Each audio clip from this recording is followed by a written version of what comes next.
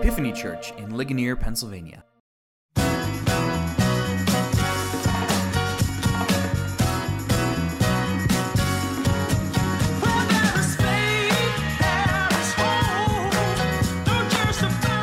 Welcome to Epiphany's podcast, a ministry of Epiphany Anglican Fellowship in Ligonier, Pennsylvania.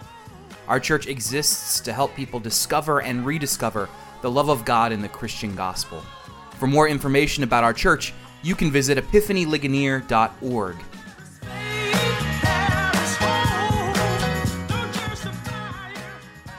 Today, friends, is the Feast of All Saints, which is churchy language for the day we remember with gratitude Christians who have gone before us. It's the day we give thanks to God for the hard work that past Christians have done that we have inherited.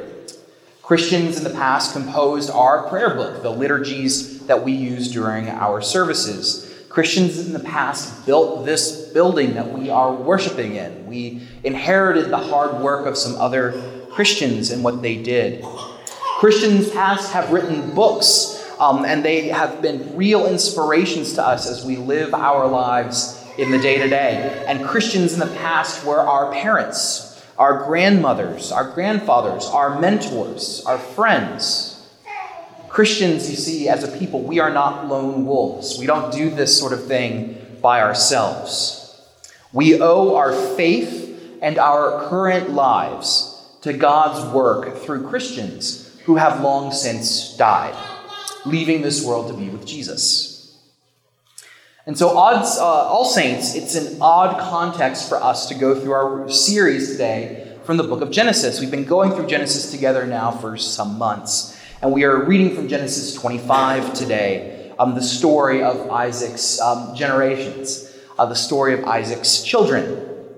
And hopefully it will make sense by the time we're done why this reading here makes a lot of sense for our All Saints Sunday. In our reading, we meet a pair of twins who seem fated to a life of conflict with one another. We have this recording that Isaac's wife, Rebecca, was seriously struggling with barrenness, and then Isaac prayed to God for kids. And as she is pregnant, she's feeling in her womb conflict between two children-to-be, as opposed to just one. And God says, there are two nations in your womb who will be forever at conflict. The firstborn of these two twins, this pair of twins, is Esau, who is notable for being a hairy baby at birth. And the second of these two twins born is Jacob. And the text tells us that he was born holding the right hand of his brother, or the right ankle. He was holding his brother's ankle when his brother exited the womb. The idea was that this second born was reaching out to grab his brother, perhaps to pull him back in because he wanted to be the firstborn. Jacob did. In fact, the name Jacob means he grabs by the heel, which is a Hebrew idiom for something like he who cheats. Jacob's name from the very beginning means cheater.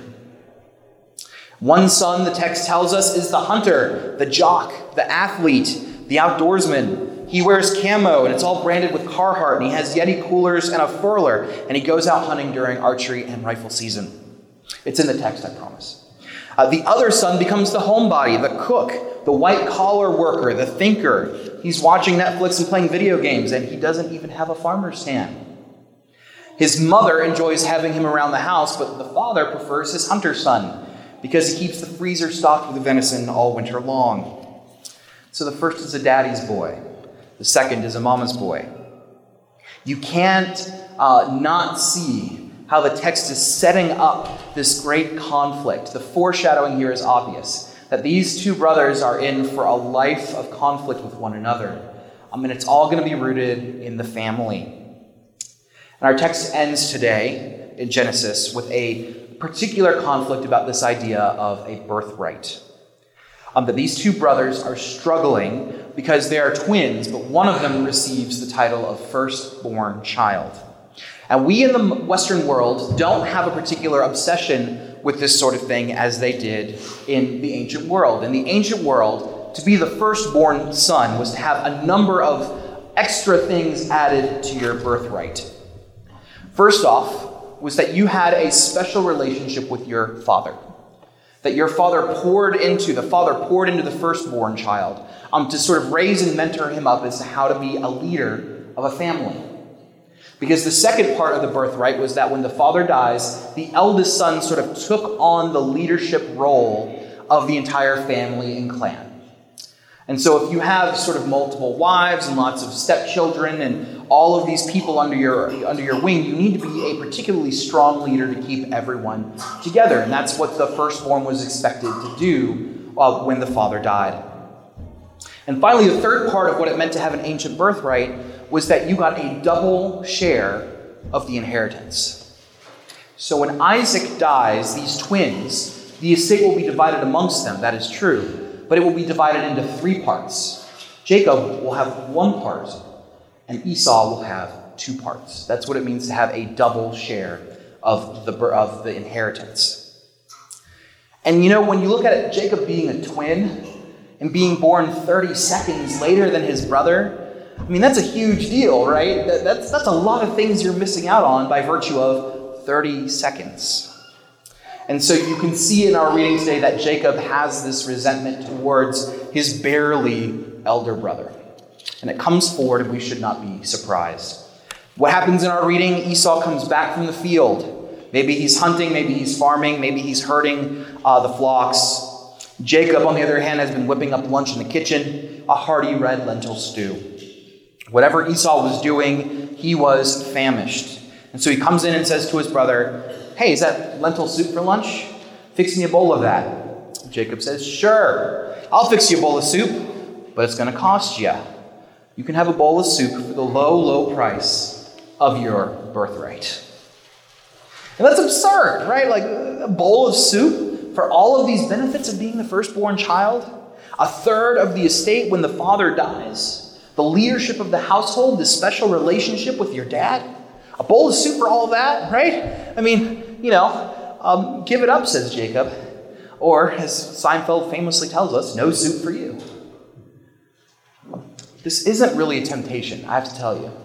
In our reading, it almost sounds like Esau sitting there going, well, I'm going to die anyway because I'm so hungry. It doesn't really matter to me. It's not like they didn't have snacks in the ancient Near East, for Pete's sake. You got a snack. You would have been fine. And on top of this, he's in the middle of his family's camp. He's in the middle of his family's, no one's going to let him die, right? No one's going to let him die when he's in the middle of his family home and his brothers withholding the soup and being a brat. But Esau doesn't have that mental calculation. He doesn't have that on his mind. He's so hungry and he can't fight it. He says, you know what? I'm going to die anyway of hunger. So sure, I will do it. He swears away his birthright to his baby twin brother. The text tells us that Esau despised his birthright. And that's an odd word, but it's a word that kind of fits. Esau stands to inherit this massive chunk of his father's estate, his father's leadership of the family. And also, if you've been following this series, you know that if Isaac is doing his job right, he's not just sort of grooming his eldest son to be the head of the family and take care of the money and the livestock. He's also grooming his son to be the spiritual head of the family. This family has a deep and personal relationship with God, the God of the Old Testament, the God of Abraham, Isaac, but not Esau, the God of Abraham, Isaac, and Jacob. This God, right, has been blessing and working intimately with this family for this greater plan that's still coming to fruition here. And so Esau doesn't just give up all of those things. He gives up a relationship with the God of the universe for a bowl of soup. So either Jacob is a really, really good cook, or Esau is just a fool. Esau despised his birthright. And that sounds weird to say it out loud, but the fact that he traded something so valuable for something so mundane, despised is about the right word. And the implications of this transaction are going to ripple throughout the history of the Old Testament. The event is critical to understanding the prophet Malachi. The book of Romans references it. The nation of Edom comes as a result of this. There's a whole bunch of things I can tell you about another day. But I want to focus in on one specific reference to this event that we read about in Hebrews chapter 12 today.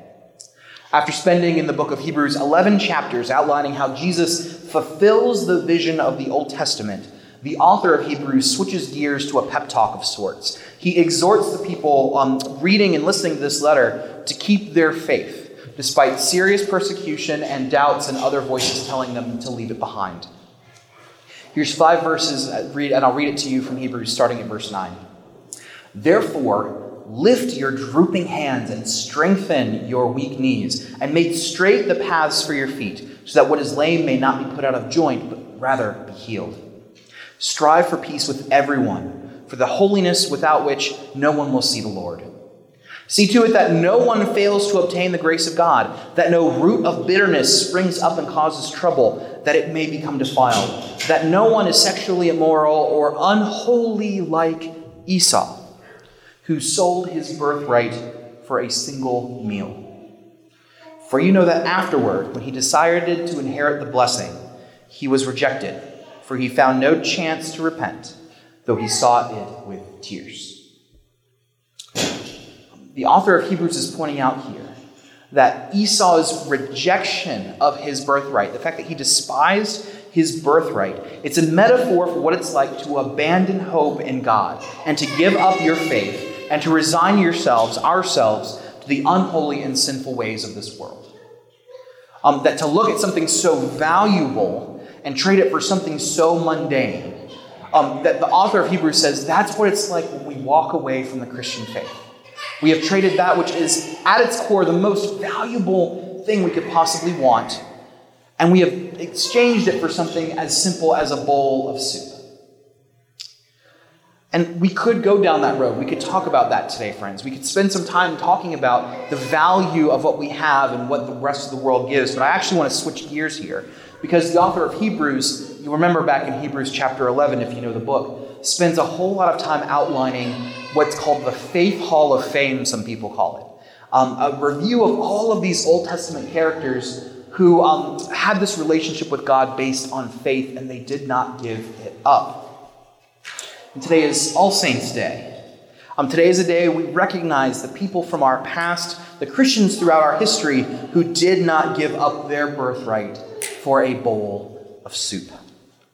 All Saints' Day is a day we celebrate that a life of faith can be lived in these troublesome times. And to help you understand what the power of All Saints' Day can be, what I thought I would do is I would give you my own reflections that I have this year on All Saints. So here's what when I come to All Saints this year, here's what I am grateful for. I'll tell you about 3 saints in particular that I am thankful for as we do this All Saints thing. And you can take this pattern for yourself if you like. So the first saint I am thankful for this All Saints Day is Saint Thomas Cranmer. Now, who is Thomas Cranmer? Thomas Cranmer is sort of the original Anglican. He authored the Book of Common Prayer. He was ministering and bringing Protestant theology and thought to the English Reformation in the 1600s. And I could go on because I like the guy, but there's one particular part of his life that I am thankful for. In his later years, Thomas Cranmer was assisting a king in bringing Protestant theology to England, but that king died, and then a new queen took over the throne. Her name was Mary, Queen of Scots. She did not like Protestant thought at all. She was very Roman Catholic, and she was very angry that the church had broken officially with Rome. You may have heard of Mary, Queen of Scots by her historical nickname, Bloody Mary. This is that Bloody Mary. She earned that nickname because she burned at least 300 Protestants at the stake for remaining Protestant, not reverting back to Catholicism. And Thomas Cranmer was one of the people that she burned. The story goes like this. Because Thomas Cranmer was sort of a chief architect in bringing the gospel in its clarity to the people of England, the queen said, he's someone who has to be made an example of. So he was thrown in prison. He was tried with heresy. He was in prison for over a year, isolated by himself. They pressured him into signing recantations. He signed at least 4 of them. They were published, but people could kind of tell that it was under duress. And finally, he was given the opportunity to get in front of people in a pulpit in an Oxford church and proclaim it himself. And so he wrote his own little recantation, and it was approved, and he got up into the pulpit at this church, and the guards were nearby, but the people were there. What is Thomas Cranmer going to say? What's he going to do? And he starts reading his prepared remarks. About halfway through, he starts to go off script. And he says, yeah, you should listen to the king and the queen, but all those recantations, I recant of my recantations. I don't care if I burn at the stake. I believe in the Christian gospel as outlined in the Lutheran and Protestant Reformation. And the first thing that will burn when I go to the stake is this darn hand that signed those recantations. And of course, the crowd goes wild and everyone's going crazy and there's hubbub, and the guards take him from right there and they lead him outside to the public square in Oxford where he is tied to the stake and burned. And true to his word, he shoves his hand first into the heart of the flame, shouting, "That unworthy hand." So why am I grateful for Thomas Cranmer? I'm grateful for a life lesson about the perils of faith and politics during this election season. That he struggled with what it meant to obey his sovereigns, especially when you have Romans 13 saying that God is working through the head of a state, but also recognizing that the sovereign cannot, as someone summarized once, they cannot command what is forbidden, and they cannot forbid what is commanded. Jesus said those who live by the sword will die by the sword, and I think we can also say that those who live by their politics will lose by their politics. And so St. Thomas Cranmer shows us that ultimately the spiritual is more important than the political. A very timely word for us in 2020. I'm also grateful for St. Karl Barth. He's another Christian. This is the second saint I'm going to tell you about. He was a Christian who wrestled in his own way how to navigate the church and state issues of his own time. So Thomas Cranmer was in the 1600s. Karl Barth was in the 1930s, during the rise of National Socialism in Germany and in Switzerland and across Europe. Karl Barth's actually a big deal. It's hard to really overstate how influential he was in 20th century Christianity, and I can talk to you more about that another time if you're interested. Trivia, he was the only theologian to ever grace the cover of Time magazine. So you can go back to 1962 and find Karl Barth and his picture on the cover of Time magazine. But I'm grateful for Karl Barth in particular because one of the things that he was doing during Hitler's rise to power in Germany was he was teaching a course at a seminary in Germany. And he was teaching a class on preaching. He was teaching future pastors how to get up in the pulpit like I am now and do what I'm doing, to preach. And in those lectures, the students were asking him, Professor Barth, Hitler's coming to power. Churches are flocking to his cause. We recognize this is not so great. What do you recommend? Here's what he said about this incident later on in his commentary on Romans. He said this: state, church, society, family, a couple of organizations he talks about in Germany, and so forth. They live off the credulity of those who have been nurtured upon vigorous sermons delivered on the field of battle and others such like solemn humbug. Deprive them of their pathos, and they will be starved out. But stir up revolution against them, and their pathos is provided fresh fodder.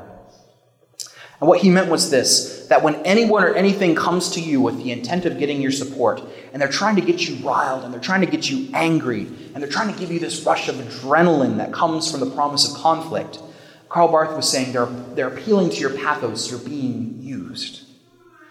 That when Karl Barth says pathos, he's referring to what St. Paul calls in Romans 7, sinful passions of the heart. And so he's talking about this idea that the National Socialism that's sweeping across Germany, he's suggesting that preachers can kind of take the wind out of people's sails by not getting riled up or angry or forcing the rush of adrenaline that the political realm at the time wanted to undertake. And make no mistake, every political advertisement you've seen over the past 8 months, regardless of the party, every alarmist email in your inbox, every charged meme that has scrolled by your social media feeds has been someone gunning for your pathos, to get you riled, to get you angry, and to get you ready for conflict. And so I'm grateful for someone like Karl Barth who can point that out and give me lessons on how to preach at a time when the political realm has been grasping for our collective pathos and using it to achieve its ends. So let me take some wind out of your sails this morning, a la Karl Barth. As Christians, we believe that God is in heaven, that Jesus rose from the dead, and our sins will not be counted against us, and everything one day will be made right. If we believe this, it does not matter who wins the election on Tuesday. It will have zero cosmic significance. It will not change the most important thing in your life. If Jesus rose from the dead, who cares who wins on Tuesday? Now, as they say in the South, the preacher has gone from preaching and gone to meddling. So let me move on to one last saint. My third and final saint that I want to talk about this morning is Saint Audrey of Garfield. I'm talking about Beth's grandmother, my wife's grandmother, Audrey Prettyman, who died from COVID in August. It was a sad situation. Everyone called her Nan, and she never got to meet her great-grandson in person. And you know this, right? That saints are just normal people who don't sell their birthright. Saints are not particularly holy people like Mother Teresa types. That's not what the Bible calls a saint. The saint is someone who keeps their faith till the very end, who doesn't sell their birthright for something mundane. And Beth's grandmother, Audrey Prettyman, was a saint. And the reason I'm grateful for her this year is because of a story I learned at her funeral. When Grandma Audrey was raising Beth's mother in the local school system, she had a gathering at her house of local parents. And this was right after the integration of the school system. And so one of the parents who was there in this meeting at her house was black. And of course, we're not that far out of a generation of segregation. And it was odd enough having a black woman in a white family's living room as a guest. But after a generation, of course, those things were breaking down. And during the meeting, this black mother had another child, a small child, and she needed to go change the baby's diaper. And so she excused herself to go out to the car to change the child's diaper. It was, of course, odd enough to have the woman in the living room, but to invite this woman into the bathroom or the bedroom or to another room would have been not just odd, but taboo in some circles. But not for Audrey. Audrey, in her matter-of-fact, blue-collar Pittsburgh mindset, was almost offended. "What are you talking about?" she said. "Just use the bedroom." The black woman responded, "Are you sure?" And Audrey said, "Yeah. Why are you going out to the car?" Very thick Pittsburgh accent. Great-grandma Audrey. And so in a world that was having trouble desegregating and integrating the public schools, Audrey had very little problem integrating her own household. I'm thankful for Audrey because she was an example of how when the larger problems of racism or poverty or economic hardship or virus matters overwhelm our ability to fix them, we don't need to despair. That when the problems of the world seem so big and impossible to solve, we don't have to worry about everything that's going on outside of our circle. Instead, we can look to these problems in our own communities, in our own living rooms, and ask, where in our own orbit do we need to bring some change? And instead of feeling powerlessness because everything seems so big, we can simply focus on our own circles. Some traditions call this the principle of subsidiarity, that things should be handled at the lowest level possible. And Audrey is a reminder to me of that this year. To give thanks to God for his saints is to acknowledge that God is at work in our daily lives through other people, which is his promise in the church. And if everyone around us has made the decision to cling to their birthright instead of exchanging it for a bowl of lentil soup, well, that's going to make things easier for us to do the same thing. And so, dear friends, cling to the Christian gospel with everything you have. Take the promises found in Jesus' death and resurrection and never let go. Never let go of the fact that you are forgiven. Put your hope and life into the world to come, not in the world today. Nothing else could be possibly as important or as satisfying, not even Jacob's red lentil soup. In Jesus' name, amen.